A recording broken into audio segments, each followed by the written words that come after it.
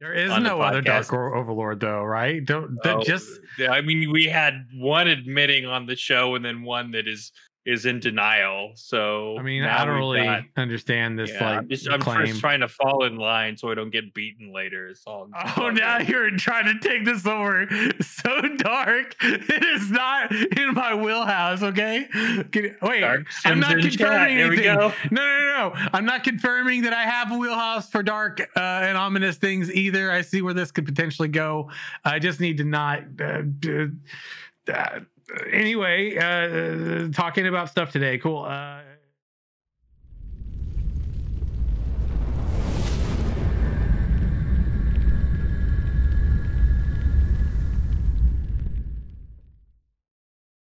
A hero's lineage can be traced back through the ages.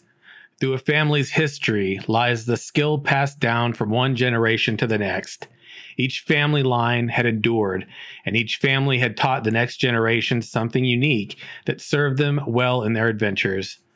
Only time would reveal what each adventurer's unique skill was. Welcome to Ashes Pathfinders, your dedicated and trusted Ashes of Creation podcast.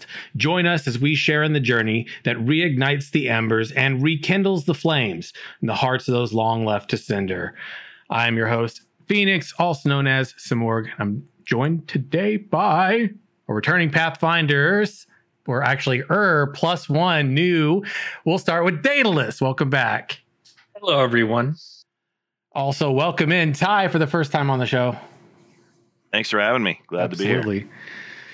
So, friends, today is a theory crafting discussion. So put on your theory crafting hats. You got a favorite class archetype that you want to talk about? Look alive. Don't be shy to tag us in chat so we don't miss you. But before we dig in, I want to give a big shout out to the home of this podcast, asheshq.com, the community curated website for Ashes of Creation. Also a shout out to all of the Imperial Flames, which are the supporters here on Twitch, YouTube, and Patreon. Thank you so much for keeping these communities flames bolstering greater week after week. Oh, I just saw that dwarf superiority in chat. Here we go. We'll talk about that at another time. If you want to show this show some love, you can go over to our Twitter at Ashes Pathfinder on Twitter. No S, just Ashes Pathfinder. Right there at the top, you will see a pinned post with all of our podcast places. You can check out the iTunes one, give us a 5-star review, leave us a comment. It'd be greatly appreciated. And we will read that comment live on the show. You can also leave love in our Discord over at discord.gg/Simorg. And call in if you'd like.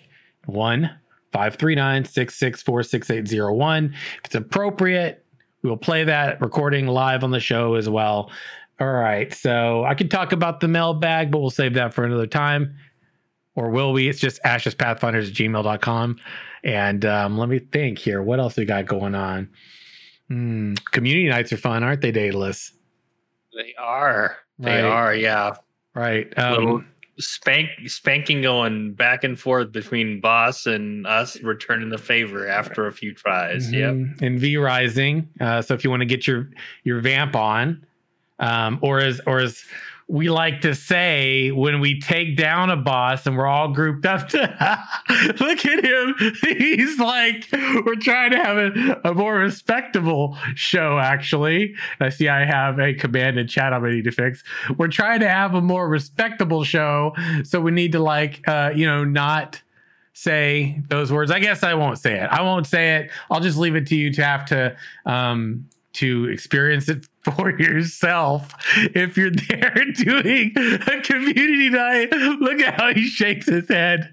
Come on, you gotta tell me. I shouldn't be, because I came up with it then you just ran with it. Now it happens every time. And it's like, feels a little dirty, but I'm gonna sink my teeth in anyway. It's true.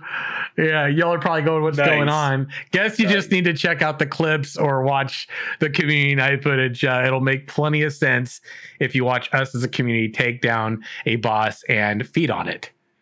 There's your hint, I suppose. So join us for community days on Fridays. Most Fridays.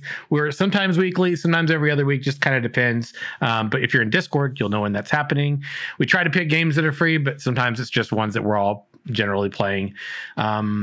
Alpha 1 VODs are still rolling out on Ashes HQ's YouTube, so feel free to check that out. There's been a lot of like people that have seemed to be really appreciative of that. They're up there and that are liking them, so they're going to keep going. We still got multiple days, multiple parts. Every other day they're rolling out. I believe one went today, so we've got that footage is going to be trickling into the fall. If we're lucky, maybe even all the way up into winter, and hopefully that'll give you something to sink your teeth into if you're hungry for some Ashes content and footage. So in typical format, when we've got someone new on, Ty, we always say, hey, tell us your Ashes origin story, basically. How'd you find out about Ashes? What about it are you excited about or caught your interest? And essentially, once this game's out, what are you looking forward to enjoying or sinking your teeth into the most? I don't know why I keep doing the sinking your teeth into, but that's definitely a vamp thing. All right, please go on ahead. Yeah, it's been a while now, but Daedalus and I have been friends for a very long time, since like launch of World of Warcraft, probably, or even Dark Age of Camelot before that. Mm-hmm. So as we do keep in touch, and when new things are coming down the pipe, he'll sometimes be like, "Hey, have you heard of this?" And it was a very similar experience with other games for Ashes. And then a few years back, did some theory crafting before a lot of the classes were kind of known, or kind of all the combinations were out there as to what we might see. I can't even remember now. Ashen Herald, was that the Herald Craft, the YouTube? So that we did some of that. I've taken a little bit of time off since then, as far as following Ashes. So just now starting to check in and get grounded again, what's going on. But when the game hits, what I'm really excited about is just the concept of the nodes, and how I think it's going to drive player community. That's big for me. I always enjoy joining a good kind of social guild, but in this game I feel like there's going to be even more of a draw to that community when it's kind of regional communities as well. Mm-hmm. And then likely I'm going to have to do something that involves a lot of daggers and stabbing and roguelike behavior. I don't know if it'll be full on assassin or what, but something that lends itself well to the PvP side of things as well, because that's really my jam when it comes to these games, is getting out there and ganking people. So. The hell are you smiling and laughing about, Daedalus? Thinking about the Dark Overlord, reigning over his kingdom. It's a false narrative.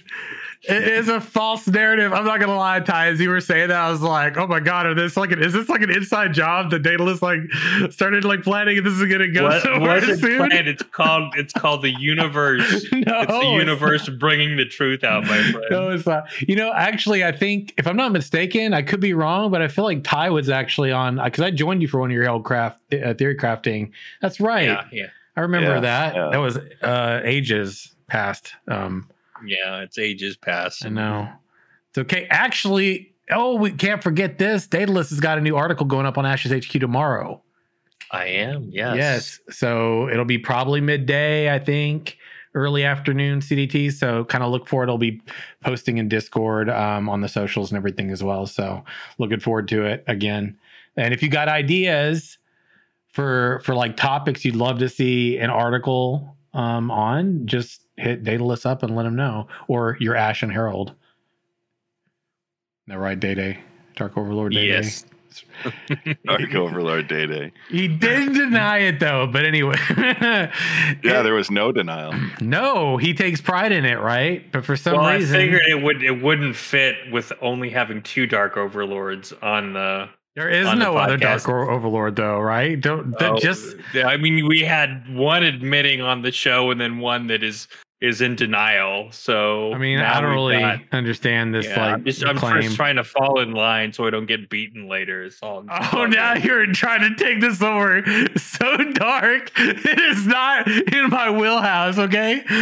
Wait, Dark I'm not Sims in chat. confirming Here we anything. go. No. I'm not confirming that I have a wheelhouse for dark and ominous things either. I see where this could potentially go. I just need to not...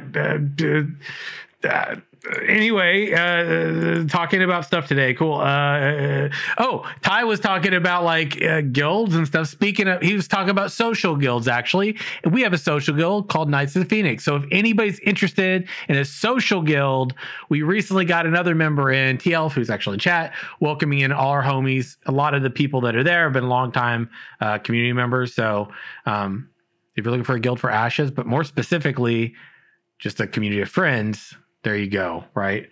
Slide into my DMs, not because Dark Overlord things, Knights of Phoenix is not a Dark Overlord guild, right? Ninja looting is not a part of my wheelhouse. It doesn't matter what Steven Sharif says. He's lying to you if he says it's true, right? When you don't have established loot rules and a bunch of people kill it, everybody here knows they would go and loot the damn thing too, okay? If you didn't tell everybody don't loot it, then I'm not a ninja looter just because I got the loot, okay? Thank you. The fastest on the draw. That's all that means. Thank you. It just means I'm the most efficient. Yep. Right? Squared Most away. efficient ninja looter, right? Yeah, got it. That's not what I'm saying. You see, okay, we need to move on. I don't even know what's going on, chat. Y'all don't need to be reinforcing this false narrative about me. It's not cool. And quite frankly, that's just not how you treat your friends. So there's that. Anyway, well, Ty, it's good to have you on the show. And we today are going to be discussing theory crafting. Now I said to the gentleman here before we got started, like there's no way we are going to theory craft every archetype combination, i.e. class for Ashes. There's 64 potential combinations. We aren't going to be able to hit on all of them. We are going to look for references to Lineage 2 because, well, this episode's namesake, right, Heroes Lineage, is referencing, because if you were to go look at a lot of the Lineage 2 sites, now Kalen TV, who has actually been a part of the community for a while, was very generous, gave me a lot of information. I'll be honest, I couldn't retain all of it, but it's a lot of really good information. We'll probably be piggybacking off of that and talking about in the future and something else. However, for today, we're just going to sort of gravitate around basically like what we think would be really good ideas for class dynamics, looking at the archetypes that are there. We haven't done this on this show in this level of depth since the early days when it was a Simcast, probably around the time that you and Ty and I were on your show and you were doing the Aerocraft stuff. Yep. Clearly a lot's changed since then. For example, Alpha Zero, that was around the time we were referencing skills and abilities. A lot of it was on the wiki. A lot of it was showcased. Alpha Zero kind of happened, and there was a very different skill set for the classes we saw then, being the Ranger, the Mage, the Cleric, and the Tank. And since then, we have not seen what's going on with the Ranger, and we've got the Cleric, Tank, Mage, right? And those skills don't have all of the same. Just quite frankly, there aren't as many of the ones that we had before. There were like utility skills and a lot of different things. And TLF actually brought up polymorph in chat, and I'm like, we don't really see that, right? We saw an APOC. So APOC is a reference point for skills and abilities. Alpha Zero is a reference point for skills and abilities. And what I'm going to link in chat for you all is going to be just the classes in general form. There's your table to look at on Ashes HQ. We've got some Lineage things pulled up, but before we dig into class theory crafting and everything, Daedalus, I know we're going to talk about this on the LFM show. You're going to get a whole different rant there, but for this one, it was worth sharing and talking about. I'm going to let you kind of summarize it if you want to, because I know you looked at probably more detail than me, but generally speaking, and I'm not going to state the argument, someone posted something on Reddit showcasing who was a mobile phone gamer essentially, and they had something to say related to Ashes and I guess their experience in gaming. And do you want to summarize that for everybody real quick? Yeah, so there was this streamer. So somebody wasn't the streamer themselves, but it was like a poster posted this video of like a clip of a streamer who was playing Diablo Immortal, and he just happened to mention Ashes of Creation, and his comment was basically like, "Hey, we were really excited about this game. We bought into this like $300 pack or something like that." Alpha 2, And right? yeah, Alpha Right. 2, I believe, yeah, is what they bought into. And we haven't really seen anything. And so I kind of feel like I got scammed and like this whole like thing and that they talked about. And the comments obviously, definitely corrected the narrative for him. But it just felt like a little uh off because some of the Yeah. comments were talking about this guy's opinion on Diablo Immortal, and I know our opinion, like Right. myself and Sims specifically, Oh is boy. like Diablo is pay to win. This streamer was like, no, it's not really pay to win. Well, I don't know what you call pay to win, but it it definitely you can spend 100 grand Mhm. and you can have a god character. So yeah, pay to win. So anyway, so I just thought it was a little suspect, just to get this guy playing Diablo Immortal, doing his stuff and things, and then mention in like kind of in a passing comment, "Hey, Ashes is a scam because it's not out yet, and I paid for something." Well, okay, it's a game in development, so I guess go with facts versus opinions here, but It's like that was what an my take. what an uneducated perspective too, right? Like because and the uneducated perspective part is I paid for something. You didn't actually it doesn't have a box cost. That's the thing that I think people often forget when they back or they get a pre-order pack is they look at that like I bought the game and I haven't had access to the game yet. And so now somehow they're not really doing right by doing right by us because the game's not out yet. And it's like, well, you didn't pay for the game, you paid for access to testing plus some of these stuff and things, whether it be the cosmetics, embers, or like, game time or subscription time rather, or something like that. You maybe got that, but you didn't actually buy the game. And there's definitely like a pretty good number of people who view that as like, I bought the game and the game's not out, so they must be scamming. So I don't think that like, while we definitely don't agree, I think with what he's saying, because it's just not true, right? It's not a scam because of that situation. It does, I think, also help to shine light on this like image that some people, and it is definitely a number of people have, and that's that I'm buying the game if I'm getting a pre-order pack, and it's like that's not actually what's going on. And so that information, I think, and then you hear people who have, they have like an audience and they share that, and it doesn't do good for the game or the community as a whole. So yeah, it's unfortunate. I mean, one thing the original poster did bring up. Oh, sorry, Ty, go ahead. No, I was just gonna say, that's I think the experience with Kickstarter in general. When you look at games and companies that utilize that as the True. vehicle to launch, is nothing is guaranteed from that point. It's almost like you're making an investment in a product. You're early adapter. You're basically giving funds to help something start up, and there's no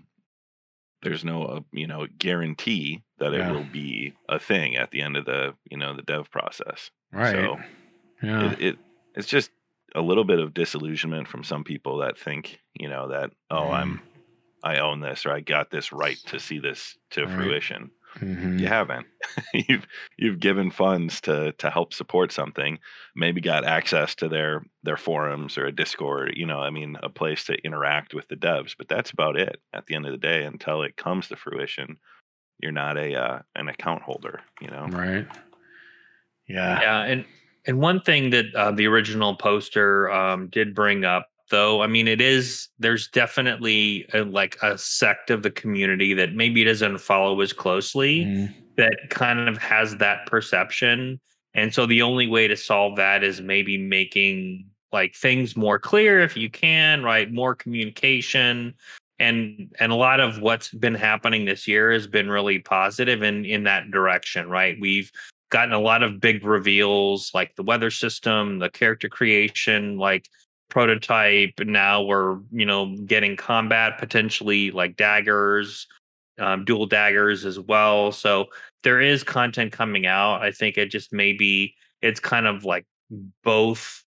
Both sides maybe need to invest a little more. Community members that are interested is like, don't take what any streamer says, Right. good or bad, at face value. Do your own research, follow what's going on with the game, ask questions, look at the sites and find out more. But also, like, on Intrepid, is that let's continue the steady stream of content so that you can shatter these rumors, because I know there has been a lot of negative press, but then all of a sudden you get these people that jump in on these streams when something really big is happening. They're like, wow, I had no idea that they were this far along on X, Y, and Z. So I mean, I think it's just a matter of some time and just patience on both sides, to continue that. But anyway, it was a thought provoking post, and I thought it Definitely. made sense to talk about it a little here too.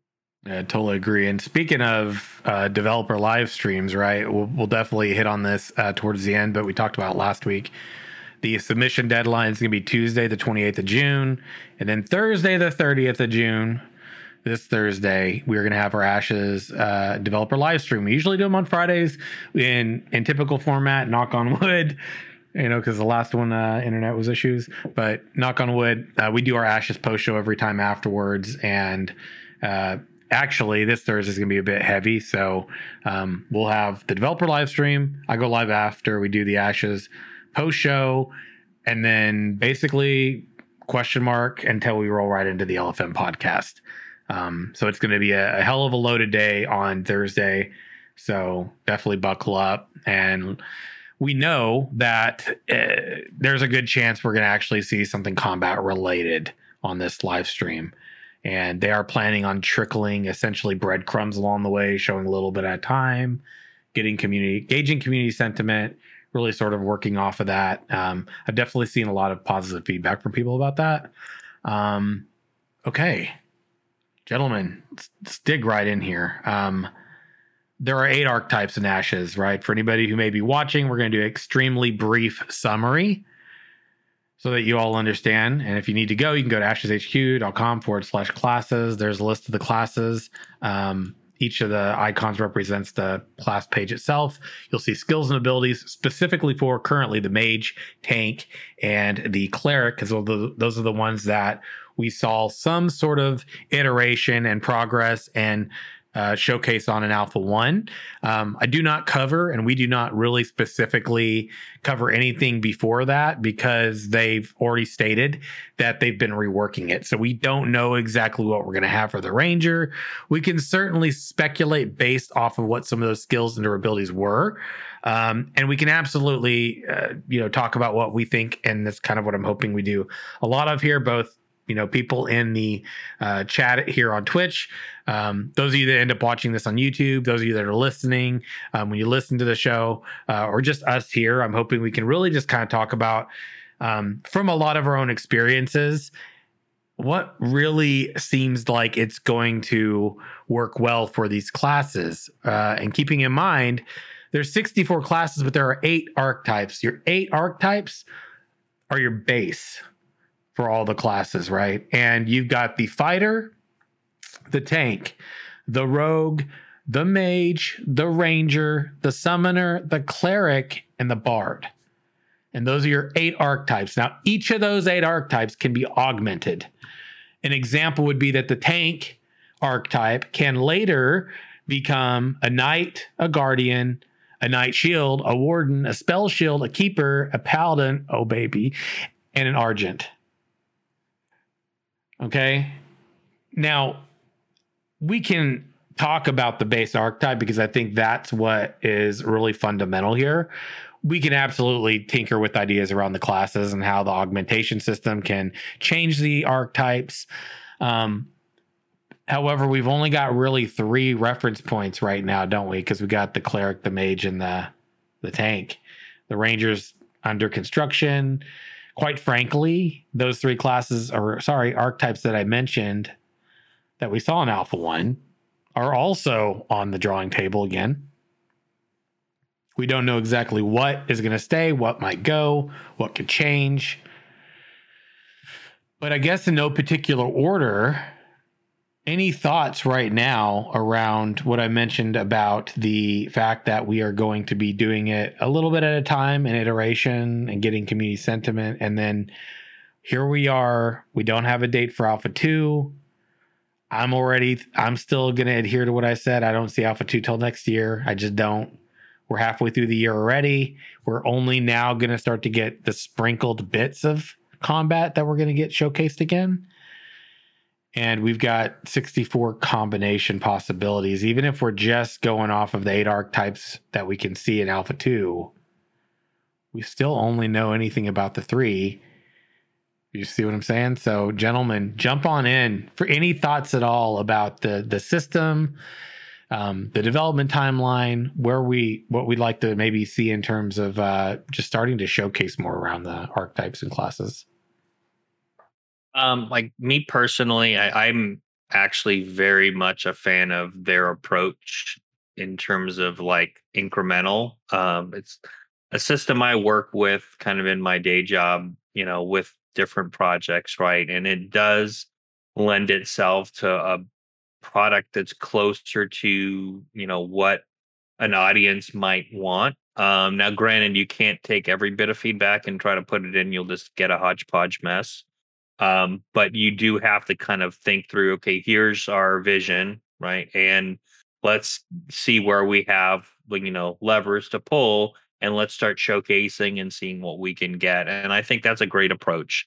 I was actually pretty surprised that they were showing combat in their next, because they've done a lot of big stuff. So I wasn't necessarily expecting combat, though I think the community is probably pretty appreciative of it, because it's been something like every time I get on to watch the stream, you'll see combat win, right, all the time. So personally, I think it's a good approach. As I was reviewing Lineage 2, and kind of some of how they set themselves up, like at a basic level. I hadn't played the game, so this is all kind of like, perception based on what I'm seeing in class descriptions and some of the skills and stuff. I definitely see some similarities. I see how Ashes is simplifying things, because there's like 3 layers with Lineage 2 that I can see. Is you start with a super basic class, and then you kind of branch out from there. Generally, I think there's, depends on the race you choose, but there's kind of racially locked classes. But I'm assuming the gameplay, and Kaylin, correct me if I'm wrong, or anyone else has played Lineage 2, I'm assuming the gameplay or the game style or play style rather is going to be similar between the classes that kind of share that like basic role, like tank, healer, and so on. But I did notice that it was pretty interesting to see those 3 layers, and how like a mystic, for example, could go either like a mage route or a cleric route. And I did see some, similar class names too in the Ashes classes.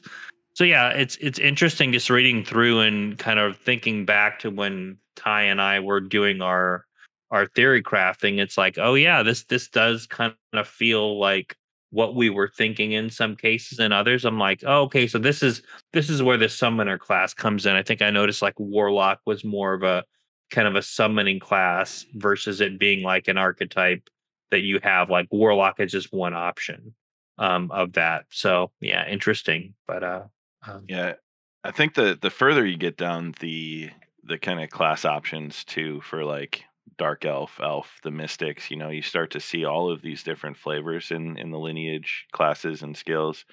What I'm really interested to see is as we learn more in Ashes, mage, for instance, the skills that we know, there are some from what you would expect to be different elements, I think, of a caster. There's like the black hole skill that's shown as, I think of that as like darkness. I don't think of that as your traditional mage, so it's almost like we've seen some of these things start to show that are really part of the base composition of the class. And then, as we see more from all of the different options, perhaps we start to see more focus towards that, more elements of shadow, darkness, the and that increasing in power or increasing in optionality with that skill, because you really see that, as you look down the lineage class pursuits. Once you break down past that initial race class, um, you can focus in these different elements, these different avenues.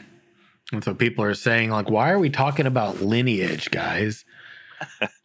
And it's because, right, I can't tell you how many times in live streams I've done, podcasts we've done, where we're talking about the combat system, where I have not had so many, I mean, genuinely a lot of different people that are there, and they're actually talking about how many parallels that they see to Lineage 2. Now, Steven played Lineage 2. He references it a lot, right? So obviously there is an influence from that game.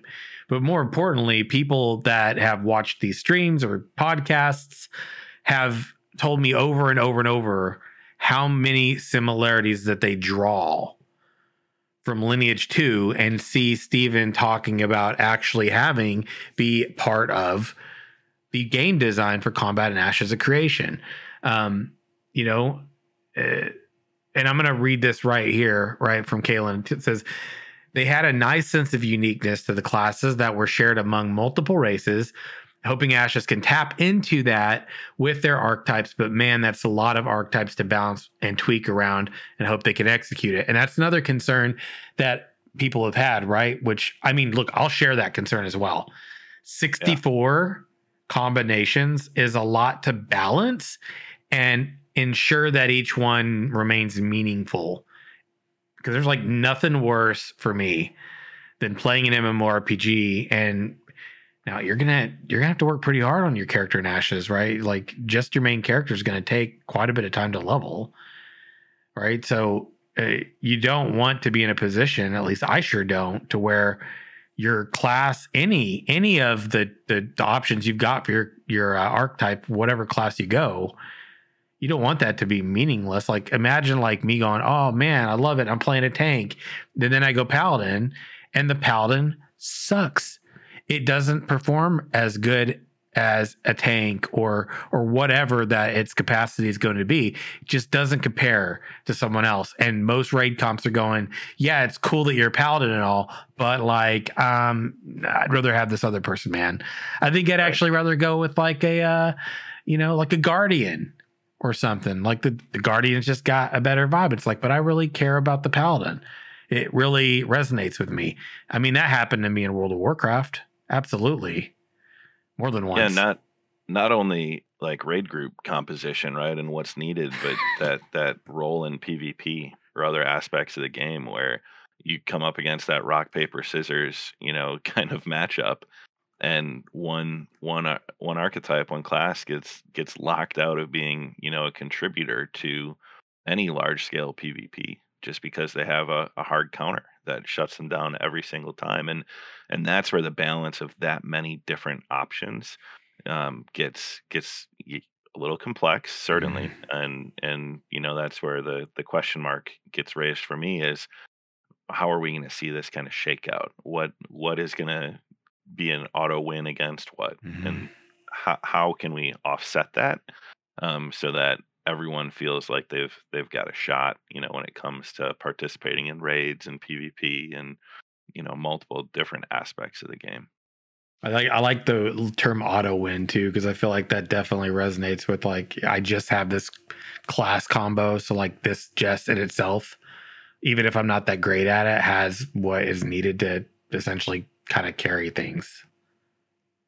Yeah, definitely skill over I win buttons. And I think one of the other things too that I'm hoping with the augmentation system, and I'm trying to glean like how it really worked in terms of like class progression in Lineage 2, but guess what I'm hoping happens when we talk about class progression in Ashes of Creation is that there is, in addition to vertical progression, like there is a good bit of horizontal progression too, where you can see like different flavors and maybe, different tweaks, and like even within two people that share the same base archetype and augment, that they choose. Like, I'm assuming that there's a common theme around like general play style, but I hope the journey to get there is not a straight line, even, for like one archetype, and their associated combinations. I would like within within those combinations that you can say, okay, hey, I want to be like a little bit more of a, like, just using a bard for example, right? I really want to lean more heavily on crowd control. I don't want to do maybe as much force multiplication, right? And like give damage or give regen or something. I'm really focused on maybe shutting down, and simplifying a fight by taking some enemies out of it, right? That would be, I think, a really good example for me to say, okay, yes, I could choose a Bard X, but that Bard X, if it's like that X is the same between two classes, has kind of a different spin you can take where both are viable, but there's also something that you can really tailor and own as a player. And I think that would, in my opinion, if I had to define success on the classes and how implementing the augmentation system, that would be success from my perspective, right? How much damage a class does is, I think should depend on what the class is and what their role is. But I don't think that's the only definition. There's got to be like that level of customization, utility, like some way where you can kind of play how you want to play, like in a group situation, and still be something that's desirable. And I think, you both hit on that here a little earlier, is that was a huge feels bad moment. It has been in games from like the dawn of time. Whenever I've picked a class, invariably there's like some issue with it. I feel like there's like a curse whenever I pick something. Like if I really want something to like work really well, there's all these issues, and like Paladin was probably the biggest one. And it's gone through like in that Blizzard game. I would say like there's been years where it's like I don't know what my identity is. I don't know. I mean, I have an idea in a class fantasy, but I feel like every expansion that comes out, I get smacked in the face with something new. And I do hope that there is like something that, there is a vision for each of these classes. There's a class fantasy that they're going for and they stick to, and maybe like the deck chairs are in a on the ship are a little in little different positions, but you're not changing the course of the ship here. And that's what defines like success for me, is having a strong vision and then kind of tweaking it so that it kind of meets that mark for viability, customization. And I'm hoping, and I don't know how well Lineage 2 did this. Obviously, it engaged a lot of people. But yeah, I am pretty interested to see how Ashes takes it. I love how in the past, like I don't know, like my own mods, like I was talking about how Paladin sort of failed in World of Warcraft, and he was like, and that's when Paladin started the looting route. And then I'm just like, now the most recent one from Kalen saying, well, as long as your identity is Ninja Looter, I call that a plus. Look, man, keep talking that shit. You're making me famous. All right. That's all I got to say. It's funny how long that narrative's been reinforced now, though, isn't it? Like, dear Lord. I'm glad that the Den of Sim didn't. It's pretty memorable though. I mean, the whole situation, there was ninja looting, there was like nakedness, it was a thing, dude. I mean, it happened. The best part was Steven found out who actually took it when he was on the show. We were doing the Q&A, and then I actually told him it was me, but it wasn't ninja looting. And then that was pretty much where that started. So you can check out the episode if you really care. So I thought maybe I could draw some references. Okay. What I find is interesting is that, like, obviously, like, depending on what your like race is going to determine some of the class options that you have, right? When I'm looking at like the human, there are definitely ones I can pull from here. Like if I'm just talking human, and and I'm looking at like the different trees and like what unlocks what, like I see some similarities here, right? I look at the class tree or the archetype combos in the class list on the HQ, and I'm looking at that list and I'm going, all right, so mage starts out and we get down the chain warlock, archmage. So those two specifically I see as part of the class combo possibilities for mage. When I go and I look at, like, for example, rogue, the rogue actually in lineage, there's the Hawkeye there. Which interesting, there's a treasure hunter too, which is interesting because Ashes is going to have treasure hunting, but it's not going to be like an actual class, in terms of like player class or whatever. But it's interesting because Hawkeye actually falls under rogue, and with Ashes, it's actually under ranger. It's actually the ranger crossover or augmentation with its own class gives you the Hawkeye. We've kind of talked about that before too, and like I still go back to that one specifically, and I think about, well, how can we tie in some of what we've maybe seen with the game so far? And I think about like scopes and things like that we saw in APOC. They're still working on bows, right? We don't know about crossbows and all that stuff. But I mean, to me, Hawkeye is all about like targets, precision. So, I even go back to like World of Warcraft. I mean, it was kind of like what, that particular like sort of modality. What was the actual class combo there? It was marksman, I think, was the one. And it was really focused on targeting. Yeah, marksman. So I hear Hawkeye, and I think I'm got precision vision on my target. But it's interesting because, of course, in lineage, a lot of this is really locked to what your race is.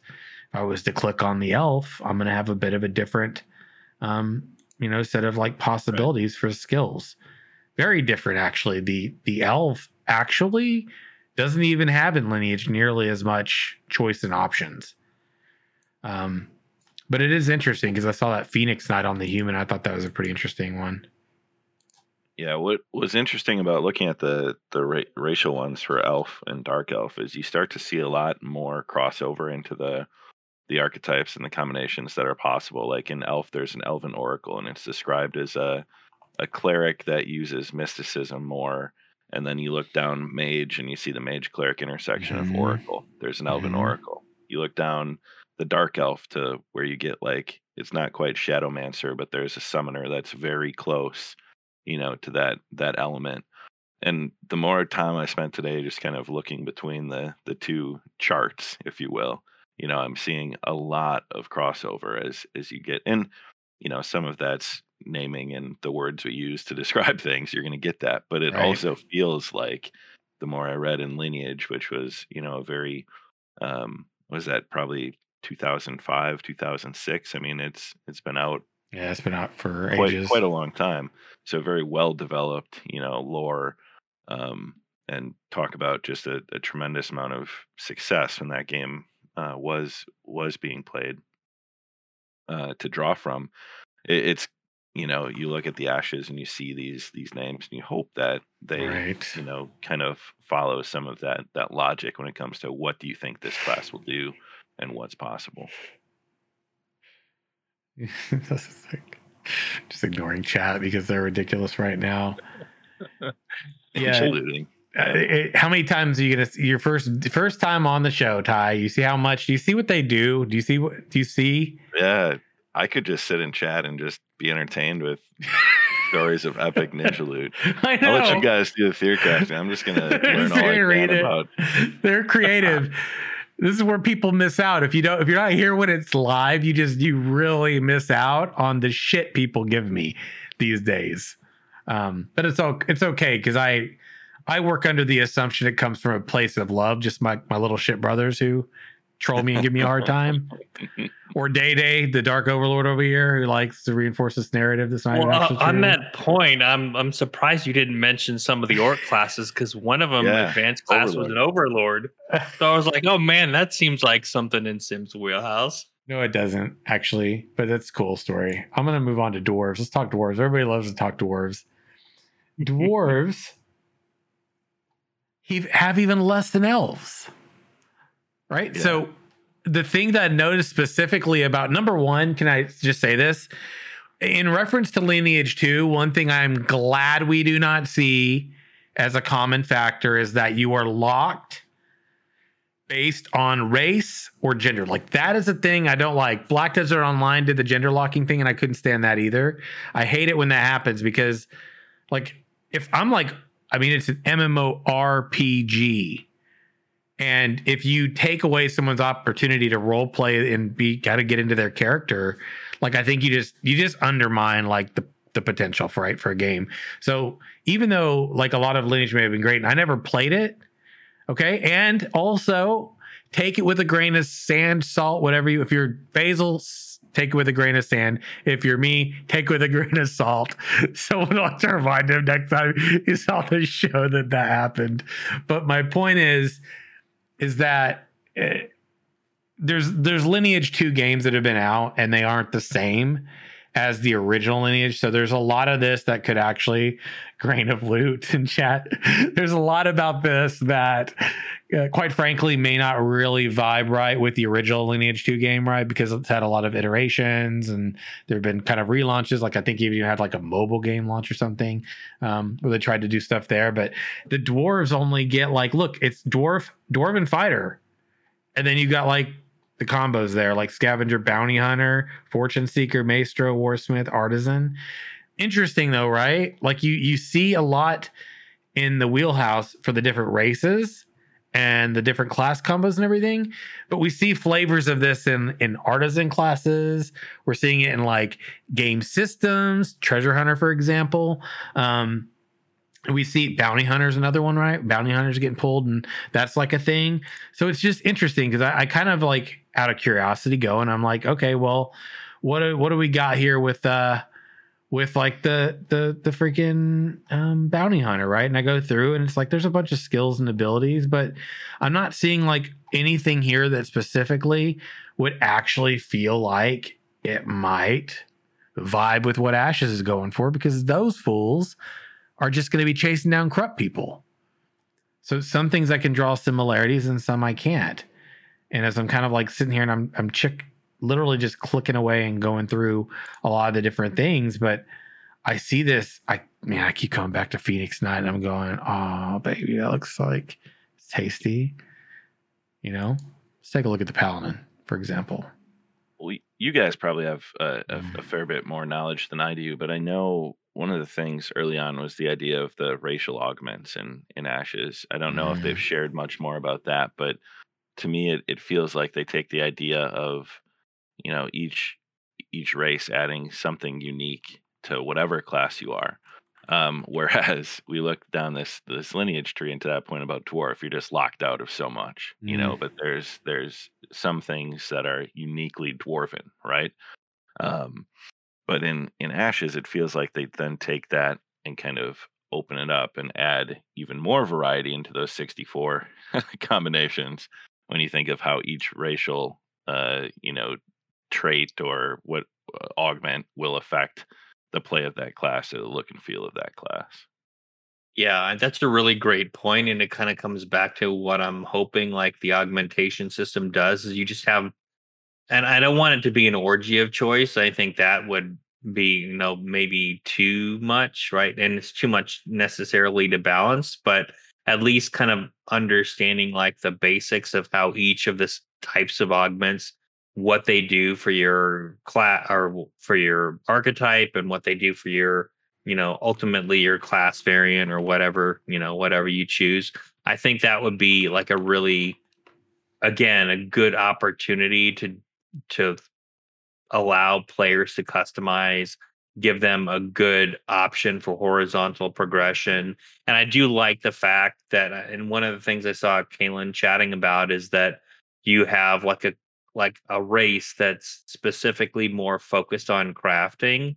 That would be like a feels bad moment for me, because not that I don't have love for dwarves. I mean, some of my best friends are dwarves, right? But at the same time, I do want to be able to I want to be able to play how I want to play, right? And be able to, to customize my character and have my avatar feel like mine, and I don't have to like make a choice that I'm forced into, which I think, you brought that up, just talking about the locking. Yeah, I'm totally a fan of not locking anything.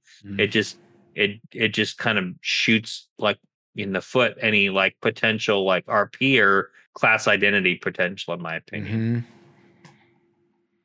I go through here and I'm like looking over the Paladin, for example, and I'm not even really seeing. One thing I'm noticing though about like the Paladin and Lineage, as opposed to what we're seeing for even just the tank in Ashes of Creation, which is the thing that basically with the tank in general or the Paladin dynamic that I'm surprised by is not seeing. Maybe we'll get it later, right? But with how much of a D&D focus that they're, Pathfinder, D&D, call what you want.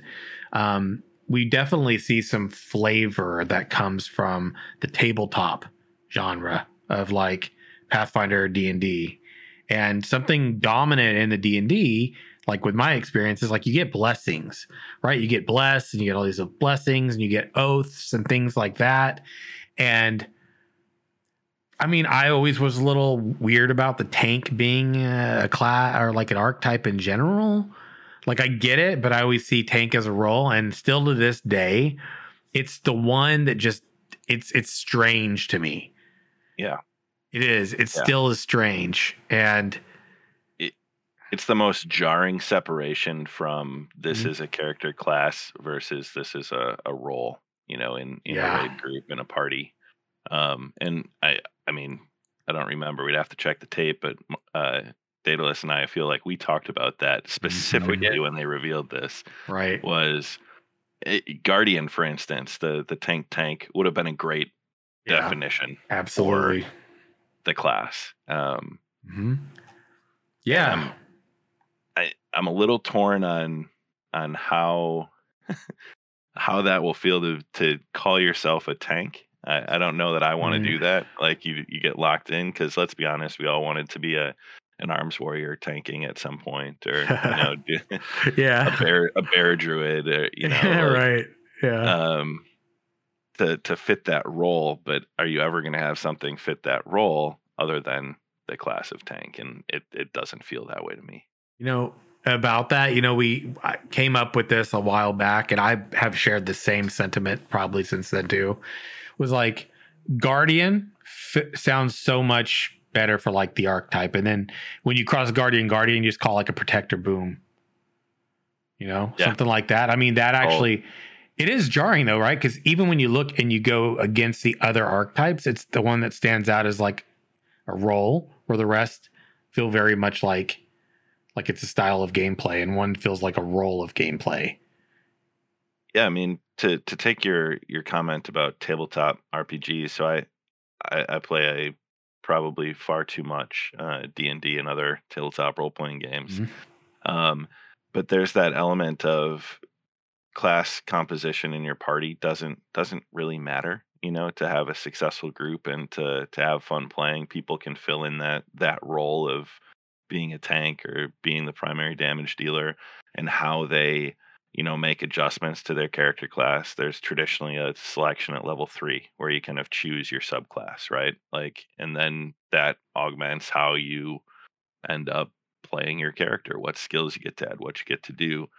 And depending on when you access some of these, these archetypes, or what skill trees look like, I think will be incredibly important for me, at least. And, the longevity of the success of this game is how you can step into those different roles, how you can still, to Daedalus's point, kind of create that, were you calling it a class fantasy or a class vision? There's that idea of what you want your class to be able to do and what you want your character to do, and that there's enough optionality where you can flex a little bit, where you're not limited into, a very narrow swim lane for your selected class.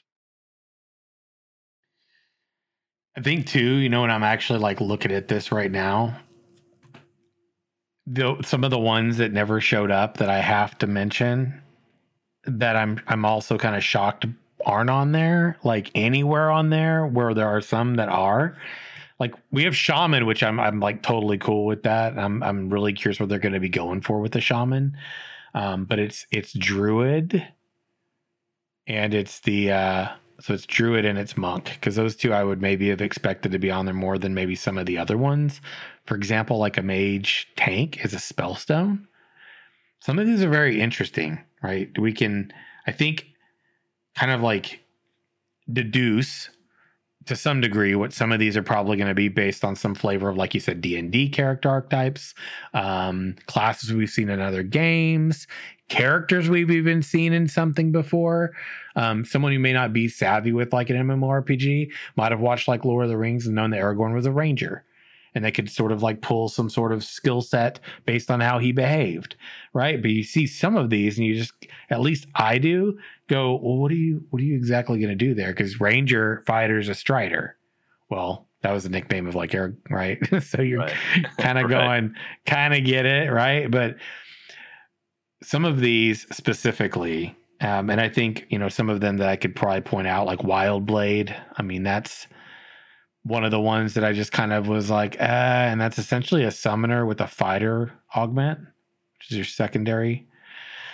I think what's interesting is you look at summoner and cleric, and you kind of find the intersection with ranger, mage, you know, rogue. You start to see where traditionally, when you'd think of a druid, you know, that role you see living there, but it's not real clear. Like it's almost like we just need a paragraph on each of these so that we know what's the intent here. You know, what are we driving towards? Especially as we start to see some of the skills, and you know, hopefully it sounds like this week we might see some more combat, maybe get some details on the rogue that help. You know, going down that column, thinking, okay, this fits here, like Shadowblade or assassin, scout. You know, ranged stealth damage dealer. You know. But hopefully we start to see a little bit more behind the curtain, so to speak, so that we can, you know, make educated guesses on what these archetypes mean and what their playstyle will be. One of the ones on here, let me see. I think there's actually, you know, it's interesting too. When you brought up cleric, I was like, I was like, when you go and you augment cleric with a ranger, you get protector. That was one of the ones where I was like, how's that?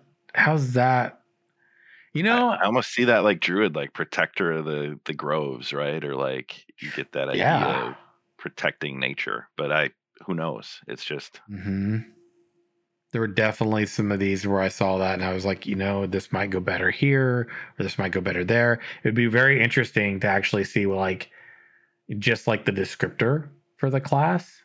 Like we've got like descriptors for the archetypes, but to get descriptors for the actual classes, again, this is something that to me, I find that I'm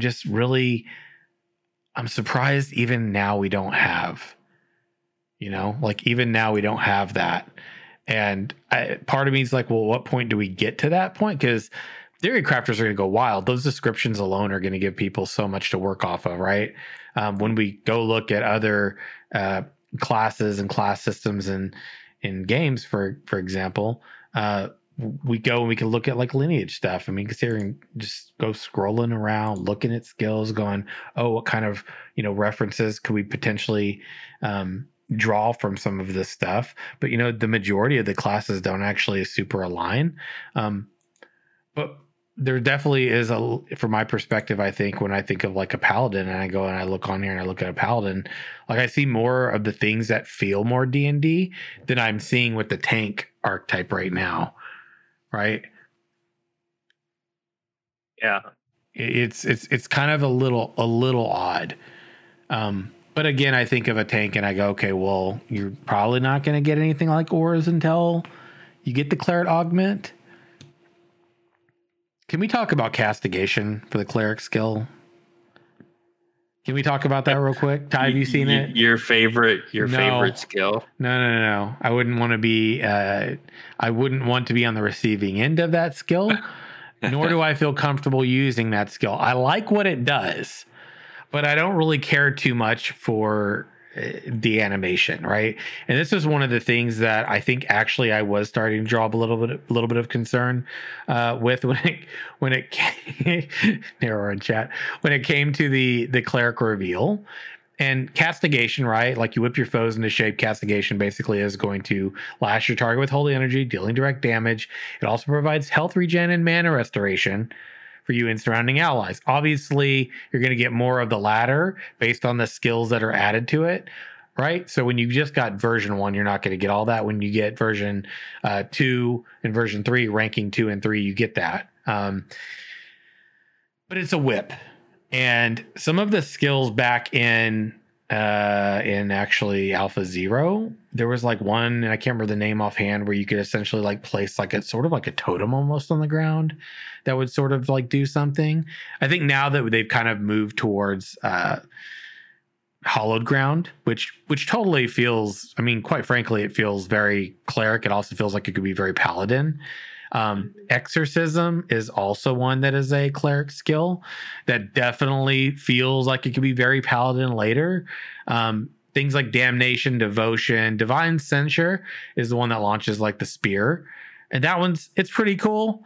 But there were some that we moved away from, and we don't see those on here. And the one specifically I want to talk about is the one that, remember, I forget the name of it, right? But you would basically target your enemy and you or friendly with the same skill, and it would either damage them if it was an enemy, or it would heal them if it was a player. And like even back in Alpha Zero, there was like a stronger focus on life or death. Like if you're an enemy, I'm damaging you. If you're a friendly, I'm healing you. And it was pretty cool. And there was like that divine form where you'd pop up in the air and you start to do a lot of healing. And it was like super cool. And I did feel like when we got into Alpha 1, we sort of like veered away from that, and we started to see a little bit more of like this, I'm not going to say necessarily paladin styled projectile stuff, but you know, some of these like devotion, for example, I can't stand devotion, right? This is the one that like actually, is this the one, right? This is the one that actually launches, if I'm not mistaken, right? Yes. That's the one that launches. It's the one that shoots up into the air and it like sort of like targets them. Some of those just didn't vibe for me in the same way that the Alpha Zero skills actually did. Because those felt very, I don't know if they powerful, but they did kind of feel very powerful in comparison to some of these. Although to be fair, people were running around putting enough skill points in and just outplaying the shit out of other people, rocking a handful of skills that were ranked to 3 and just surviving and doing a better job than a tank could as a tank. Quite frankly. Cleric was pretty OP. Like I actually leveled a cleric first in A1, and I generally don't play healers, but it was probably like even more so than the mage, just felt a lot more solo friendly, right? As I was leveling, and it was really good in group situations too, whereas the mage was definitely like good in group situations, and once you got ranked up, it was pretty viable. But yeah, it was pretty interesting to see like how survivable and like how much you could take on just in between mage and cleric. Like there was a big disparity, and I didn't get a chance to play tank, but it was definitely interesting, like how they set that up. I mean, I'm very sure that they're going to kind of continue to tweak that, and I do tend to agree with you. There were some skills that worked really well visually and some that did not. I mean, I didn't necessarily have like a strong opinion one way or the other on castigation, but there were others that were like, this doesn't feel as weighty in terms of an animation as like some I mean, I'm just like a big fan of beams, so like some like holy light or something would have been really cool to see, like more, as opposed to the ability you mentioned. I think it was devotion, where you just kind of throw up and it's almost like your fairy dust was landing on somebody, and I was like, no, feels bad. I can't get away from like divine censure being one too, like the spear. Like your traditional cleric, that doesn't make sense to me. But as you start to talk about, you know, adding a fighter or a ranger, some of those other aspects to get your archetypes to your specific, like to drill down to that specific class. It feels like some of these skills here, even in the cleric that we know are a part of it, shouldn't be part of the base set, or let the base componenture of that that class. Like it should be given once you've added an augment or found your end. What are we calling it once you found your kind of second so you're a cleric, and then you add whatever, and that's your class. Yeah. One of class variant, I think they called it, right? Class variant. Mm-hmm. Okay. Yeah, it's the class variant of your archetype. Yeah. They don't seem to fit with kind of that idea of just your vanilla cleric. Oh, for sure. Yeah, one thing I would like to see with Divine Censure, I mean, I actually really enjoyed that ability just because of the functionality, more so than the animation. Sure. The animation was cool too, but I would just love like taking like two fists and like banging the ground and this hammer coming down on somebody. Yeah, that's Divine Censure, right? Let the hammer drop. But spear also, lancing somebody is not terrible, but I would say, I'm hoping that as they're iterating, right, they're taking a look at some of the feedback on combat animations. I mean, I know they did with Mage already, right? Because there was like kind of a big wind up on Fireball that people weren't too happy with. They addressed that pretty quickly through the Alpha 1 process. So I mean, I know they're taking feedback, but I would love to see them again, right? Focusing on class fantasy. It would be good to kind of have like a more cohesive, I guess, vision of what each of these base classes can do, and then kind of see that differentiation as you add in your secondary choice. I think would be good.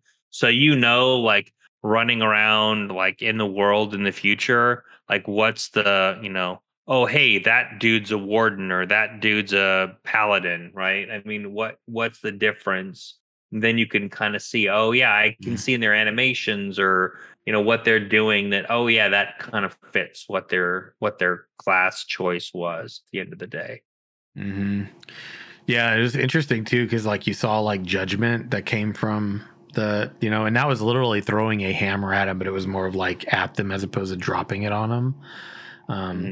It is curious because I was looking at cleric and kind of as we were sitting here talking, and I was sort of like gravitating over to where is it at?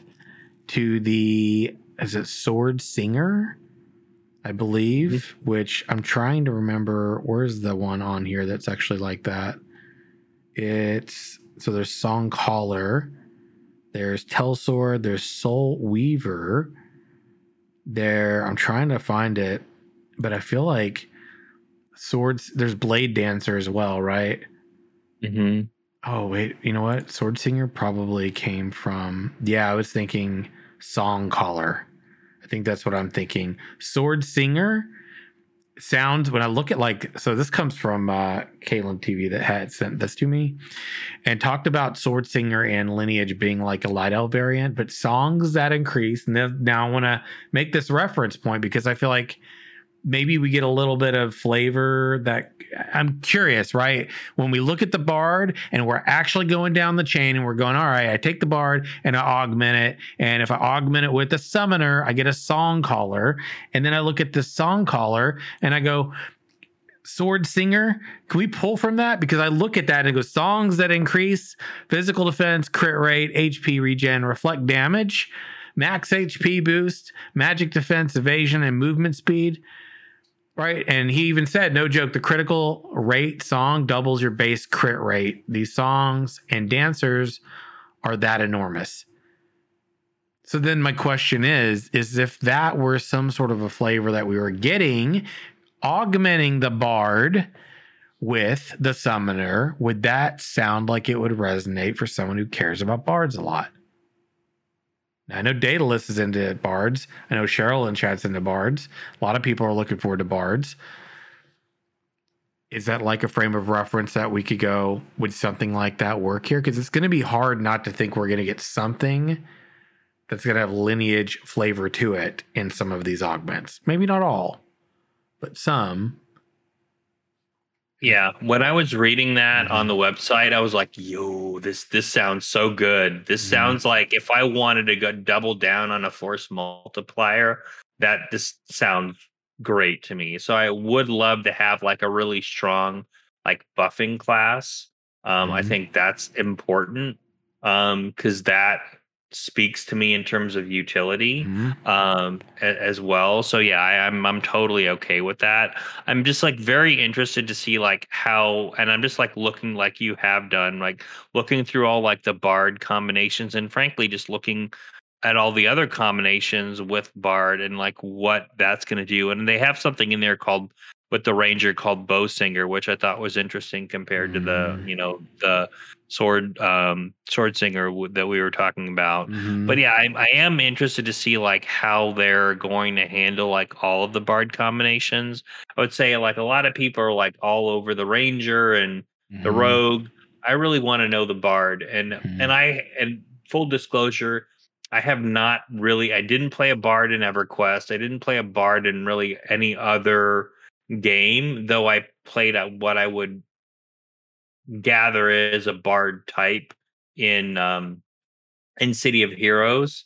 Because I had like a full controller, debuffer, and I also had like a force multiplier. I did play like a minstrel in Dark Age of Camelot, so I did kind of have that. But that, in my opinion, didn't really hit the mark of what I would really like to see in that type of class. And I'm actually talking about that particular subject matter in my article coming up on Monday about non-healing support. So yeah, it is something that I'm like really excited to see, and I hope we start getting more Bard information soon, so we can start getting a feel for and exactly as I said, not only just Bard but all of them. Hey, can we at least start getting some descriptions? Because we got base class descriptions in Kickstarter, and we kind of had like a little bit of understanding of that. But now, as we're getting into this augmentation thing, and augmentations are going to be potentially something in Alpha 2 we're going to be looking at, I would really like to get at least a preview. So, in addition to combat, we can also get some opinions and iteration on the classes as well, and the archetypes and their augmentations. I absolutely would like to see more of that as well.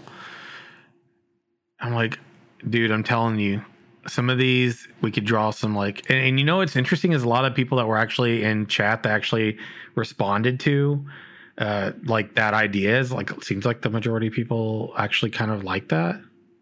Like the idea of like it being like a real multiplier. And even if you think about the Bard, the summoner, I mean, you're summoning, multiplying, right? You're kind of like, you're sort of summoning something. And so it would be interesting to see, I think, even visually what they would go for in that situation. But Duelist is on here as a rogue fighter combo. Rogue is the start, fighter is the second. And if I go and I were to look for Duelist, and that's actually in lineage under the human. If I go to skills and I go down to warrior under human fighter versus human mystic, which is basically your physical damage class and your magic damage class, you can go. If you go human fighter, warrior, and then go down the chain via gladiator down to duelist, and you start to like look at some of the skills on here, and if I went to like pull up all as opposed to just the max level ones, right? Some of these kind of do, like Eye of the Slayer, Sonic Rage, right? A stance, you get Eye of the Hunter. Interesting, there's like even wisdom on here, but the wisdom on here, the description is increasing resistance to hold, sleep, and mental attacks. There's one that gives you health. But duelist, yeah. I mean, the stance specifically, right? This is riposte stance. That feels very much like someone who's a duelist, doesn't it? Like, so some of this totally resonates.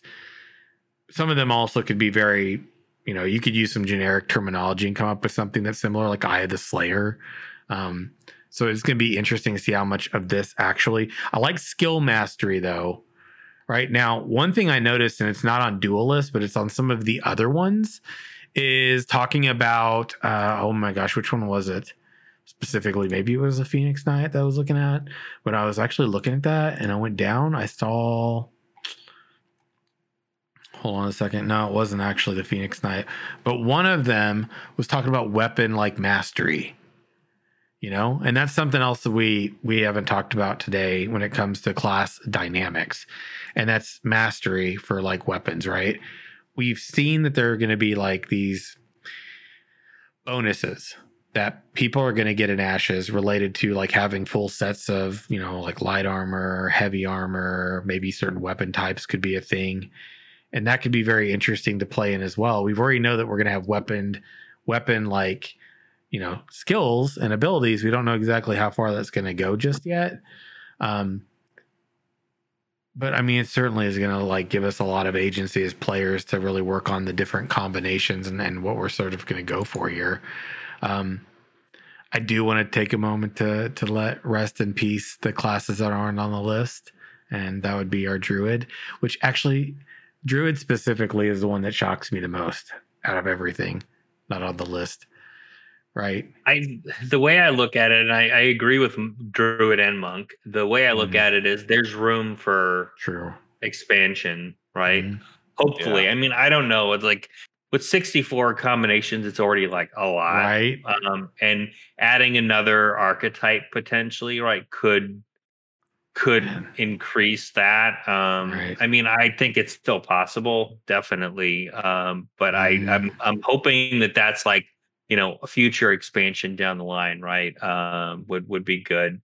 And I think one of the other combos that I saw here, and it got me pretty excited because I've been also like interested in the fighter and how the fighter and bard kind of crossover. I've always like really liked melee classes, and I was really stoked when I was reading the Blade Dancer description on the Lineage 2 site.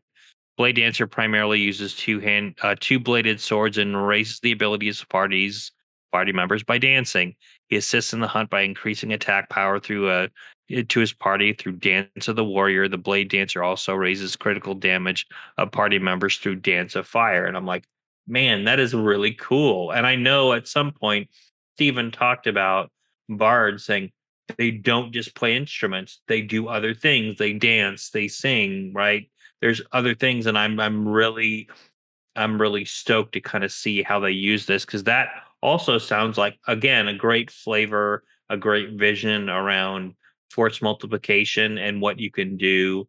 But again, I hope there is still like some wiggle room within playstyle, so it's not all like if you choose a bard, you're only doing this, right? You want to be able to entertain in the tavern too, so you're going to need. This is true, yeah. Story. Yes, where you can put your loot case down on the ground and make some coin, Daedalus. So yeah, definitely. You need to have like a utility skill called, was it Dance of the Drunk White Girl, right? So dude, that's like the party one. I feel like Ty indirectly called you the Ninja Looter. I'm going to go with that. Your loot case from all the loot that you ninja'd. No, that's called people contributing to my artistic work versus taking something and then running around naked celebrating, things that happen. I wouldn't have been shirtless. I wasn't shirtless. They didn't have it to where the armor rendered, okay? I wasn't running around trying to show off my man tits in game, okay? Not my fault. Look, if you get a really badass piece of gear from looting a boss that you validly, looted from, then and you got like really cool armor, would you throw it on and see what happens? Wouldn't you be a little surprised if your man nip showed and you were a male character? I was. But yet you didn't like, oh man, I got to take this off because I'm indecent. No, you just ran around. It was in the moment, bro. You were celebrating the ninja loot excitement. The magical air felt good, right? I felt like I was living it up. I was living it up. Yeah, I was living it up, man. Right? The magical air. I gotta remember that one. Had an aura about me. I felt quite legendary with my new loot and gear that I had, thrown on, and people just thought I was a little naked. They didn't actually think that I had gear on. And then I think even later somebody was like, some of these pieces of gear that you wear make your character look like they don't have clothes on. Really? Which is it? Anyway, I definitely would encourage people to go and actually take a look at a lot of the different lineage classes. I would also encourage you to go look at some of the, like, World of Warcraft classes, or things like that. One thing I actually was curious about too is I actually was looking over the class list, and I looked at like the cleric. I kind of wonder, like, do you think like the Templar, which is the cleric main with the augment of a fighter, do you feel like Templar is going to be like your Rep Pally sort of style? Because I kind of am. So. I kind of am too. And I'm kind of thinking that the tank with the cleric augment later to give you the paladin is going to be like maybe a Pally sort of thing. Yeah. Some of these definitely resonate. Yeah, I would love. I mean, I was like, when I was initially just looking at the class list, I think what I gravitated to was bard combinations and fighter combinations primarily. Bard actually three. Bard, fighter, and mage combinations. But yeah, the Templar really stood out for me as well. Hold on, there was another one too. Blade Dancer as well stood out, and then with the cleric, I think Templar was the one that really stood out for me. And mage, just I don't know, it felt like they had like so many different options. And the battle mage, I was like, wow, what's that going to look like? I was just I just remember honestly battle mages from that Blizzard game and just running around with these like two swords, like flames, smiting down my enemies. So it was really cool. I mean, a mage with a rogue as a shadow caster. I mean, I hear that. I'm like, are we going to get sort of like Shadow Priest vibes? But then, I mean, is it going to be like that? Because I hear Shadow Caster. I think Shadow Priest from like World of Warcraft, but the class combinations wouldn't really work in that regard. So you're just kind of like, well, where are we going to go with that? There's like so many of these that leave a lot to be questioned, but I think what I'm really hoping we're going to see, and I would really like to maybe see this towards the end of the year.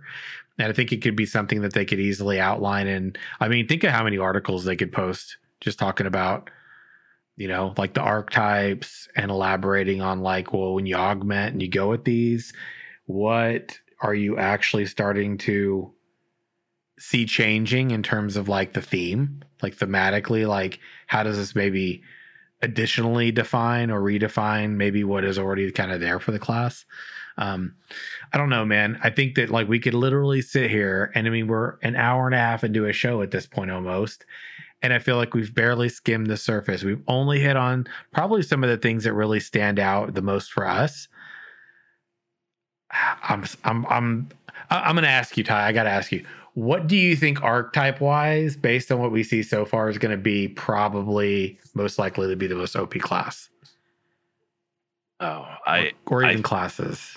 Yeah. I think where you always get into a level of just winning is when you have the ability to strike hard and fast.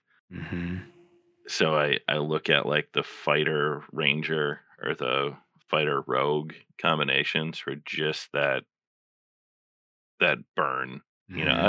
Mage too. I think early game you're going to have mages kind of being pretty OP until people figure out how to how to shut them down or keep up.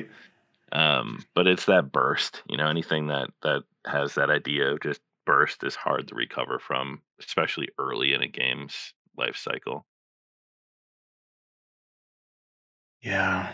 I'm kind of very, very, very, very curious to see what they do. And I hope that we get to see some like descriptions around this soon. I would agree. I think very likely anything bursty, right? So I'm looking at like rogue. I'm actually looking at fighter, mage, potentially summoner, just because of the capability. Because, well, the thing with summoner though is it's not just going to be like something like an Army of the Dead and they all just go do this stuff for you. It's going to be like I summon something and I've got to actually actively control this thing that I'm working with. So now I've got to, be capable of managing this creature that I've summoned, as well as like whatever else I got to do in my skill set. I think summoner is going to be one of those archetypes that is a huge like barrier to entry for your casual player to be successful with it. But when you get people that know what they're doing, it's going to be incredibly powerful class. You look at Necromancer, some of the other summoner ones that I think just stand out. I'm hoping that Bard's going to be the same way. Like, I'm hoping Bard's going to also have like that sort of barrier to entry to it. I've never seen a Bard done in a way that's just really interesting to me, if I'm going to be real. Like, it always feels like you're just sort of playing a tune. You're kind of just like supplementing something. It doesn't ever really feel like it's got any oomph to it. And we know that they're actually trying to really make the Bard pretty interesting for Ashes. So I think, I don't know. I guess that's going to lead into the question then for you all. Like, what do you all think that like if they don't do it right, it's going to have the highest chance of them potentially botching it up if it's not done right? I mean, I agree. It's I'm actually spoiling a little bit of what I'm talking about in my article, but that was like one of the things I said. It's like my first like instinct is make it an active play style. Don't make it a passive play style. I mean, Dark Age of Camelot failed hard in that. I talk about like a experience I had, like, I wouldn't say late in the game, but as I was leveling, there was a good farming spot. I was with a group and I was going to bed. I'm like, hey guys, I'm going to bed. They're like, hey, can you just leave your character on and leave this particular mana regen song on because it's really helping us. And so basically go AFK. And I'm like, man, if that's like what I'm relegated to is a mana battery as a Bard, I mean, I'm finding something else for sure. But I would say, and I I saw a comment in chat that, when we were talking about classes that might be OP, we didn't list the Bard as that. I mean, I would say in terms of like OP, I guess I would probably maybe want to put some guardrails around that. If we're talking about like 1v1, you're always going to have classes that are stronger in that situation, right? And generally what we're familiar with is what we've experienced in other games, which generally is like, your fighters, your mages, and so on, right? And your rogues are gonna be the more powerful classes on like 1v1 because you maybe have some tricks in your wheelhouse to control the battlefield a bit. Personally, I'm hoping that when we talk about bards are gonna be like one of those classes that everybody wants in their party, like for whatever reason. And because there's such good utility there, and I hope that that's how they nail the class fantasy of the Bard. Is it's somebody that you can rely on as a core member of the party, like just like with any of the classes, but specifically that one. I do feel like it's important that they do get it right, and it'll definitely be disappointing if they kind of go into, I would say, what hasn't worked, thinking that, hey, this, and even just taking a closer look at Lineage 2. I mean, all these classes and their variants sound great on paper. I didn't get a chance to play, so I can't really judge, hey, is that Blade Dancer really cool, or was it just a really great description and it failed hard when it got into the actual gameplay? So that's kind of where I'm hoping. It's definitely that it's a more active play style. There's some thinking behind it. I'm okay with the barrier to entry. I want to be able to kind of learn and exemplify skill versus just using I win buttons all the time. Right. That makes for very boring gameplay. But definitely, I am hoping that they do something unique with the Bard, and at least give it something in its wheelhouse to make it unique and useful as well. Yeah, I definitely look at these and I'm thinking to myself that like the rogue, like I'm looking at the rogue, I'm like duelist feels like maybe it's going to have some similarities like the combat rogue in WoW. That assassins, I mean, I just feel assassin's going to be like, dude, I hope they deliver on that and that homie just cuts down. Like that's one of those rock, paper, scissor ones where it's the rock smashing you, right? I don't know what else is going to get you outside of it being a glass cannon and someone's got enough evasion or some sort of like utility that they can just sort of CC and sort of like lock them down and kite them around. I know with the mages in Alpha Zero, they had that like split mage form, remember? It was like, was it mirror image? Mirror image. Yeah, we didn't get to see that. I know a lot of people are like we go back to like the earliest videos from Kickstarter, and it was like, well, this is like thematically showcasing like the mage, but a lot of people really love that gliding over a space. Yeah, right? that definitely piqued my interest, and I'm sad to say it hasn't reemerged, and I don't know if it ever will, which is unfortunate. How cool But how cool would it be though if like you ended up getting like that was like sort of like the acolyte thing, because like it's your cleric second, and maybe you get like a bit of a bubble, and maybe it's like an augmentation of like your blink, and so you get like this cool sort of like, you know, bubble and sort of like slowly glide and maybe go position yourself or something. That'd be super cool. You know? Yeah. Yeah. I'm hoping we get really cool augments like that. But then again, it's like, you're going to have to balance this, and you're going to have to be so cautious about it. It's going to be so much to not just have like some be like the all winners and the others kind of lackluster. And that's like the worst case scenario. Yeah, it's going to be interesting to see, right? Like the demographic spread of the 64 options, right? Like, do you have 50% of your players that are assassins, like, right, or whatever it may be? Because that's always the challenge too, right? Is not even balance across what the classes can do, but just maintaining that spread across a server population. True. So like, just you want people playing them. You want to be in play. You don't want it to be like one of these things where you jump in the game and it's like, well, no one's going to touch it because they don't care. It's not a good time to play.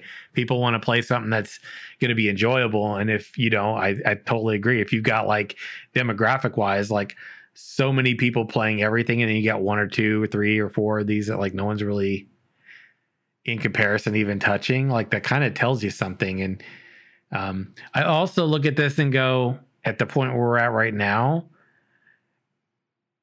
does it bode well for us that we're not seeing much of this stuff yet, and Alpha 2's not out? Like, I don't want to be the downer here, but I'll be the downer. Since I'm the new guy, I'll be the downer and say that it's a little concerning when you think about 64 options. We've seen 3 at the very base level, and like, to me, that says either it's not there yet, or there's maybe a chance that we don't even get that level of variety. Like that's where my apprehension comes in. Is it's a lot of choice, it's a lot of dev time and balancing to only have seen the 3 that we've seen, and not any of the augments or changes. It becomes, to plant that seed of, well, do we just get the 8 classes and then the augments, or that's something that comes later? Like, do we really get that at any kind of launch? Yeah, one thing I will say, there have been systems that they have like launched like this year, right, and talked about that we had no idea the level of complexity and depth, and like even things they talked about like animal husbandry, like did not realize it was like, looks like it's in spirit approaching like arc levels of customization there. So I definitely share the apprehension. I think it's important for us to kind of see at least the starting point. Like I said, incrementally start seeing what their vision is of these different different archetypes, and their the fantasy or vision around like what they want to do. But yeah, I expect there's a lot more under the hood we're not seeing, because of the fact that Steven is very much a perfectionist, and he knows first impressions are important. So even if it's like an early iteration, he wants that early iteration to have some weight, and I think that's important.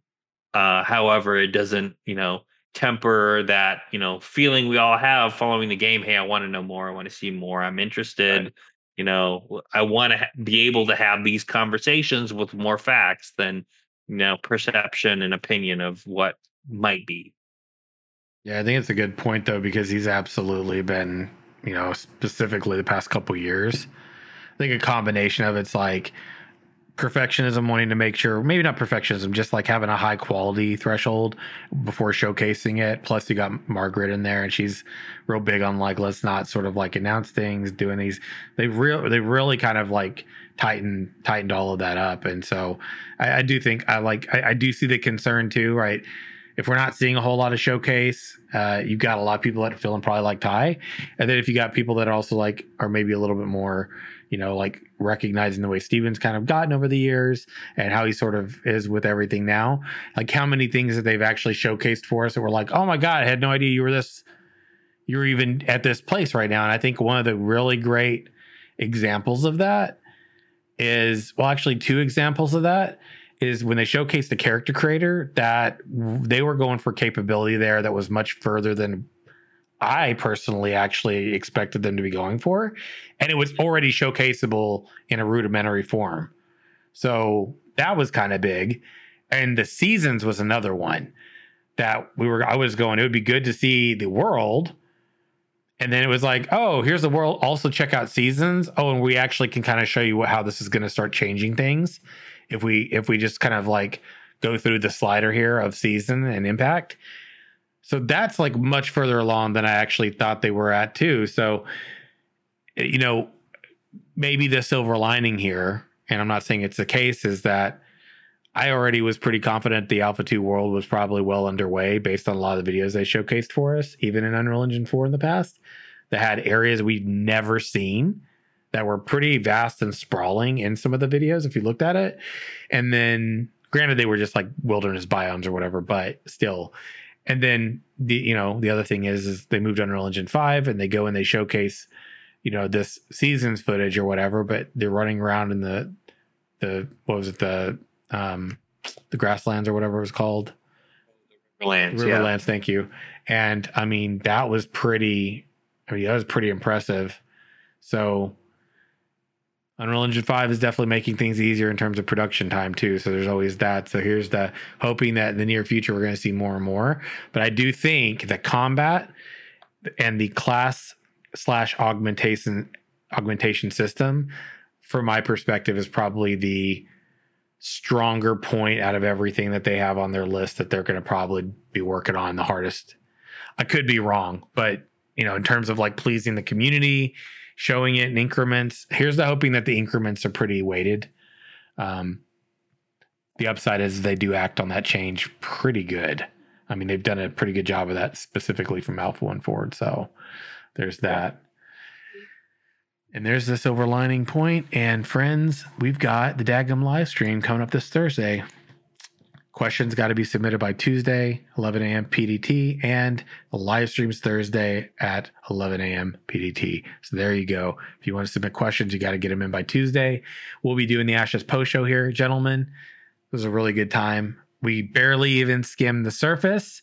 Again, I encourage everybody to go check out. Go to the wiki, go check out on the Ashes HQ, take a look at some of the table, look at what they've got.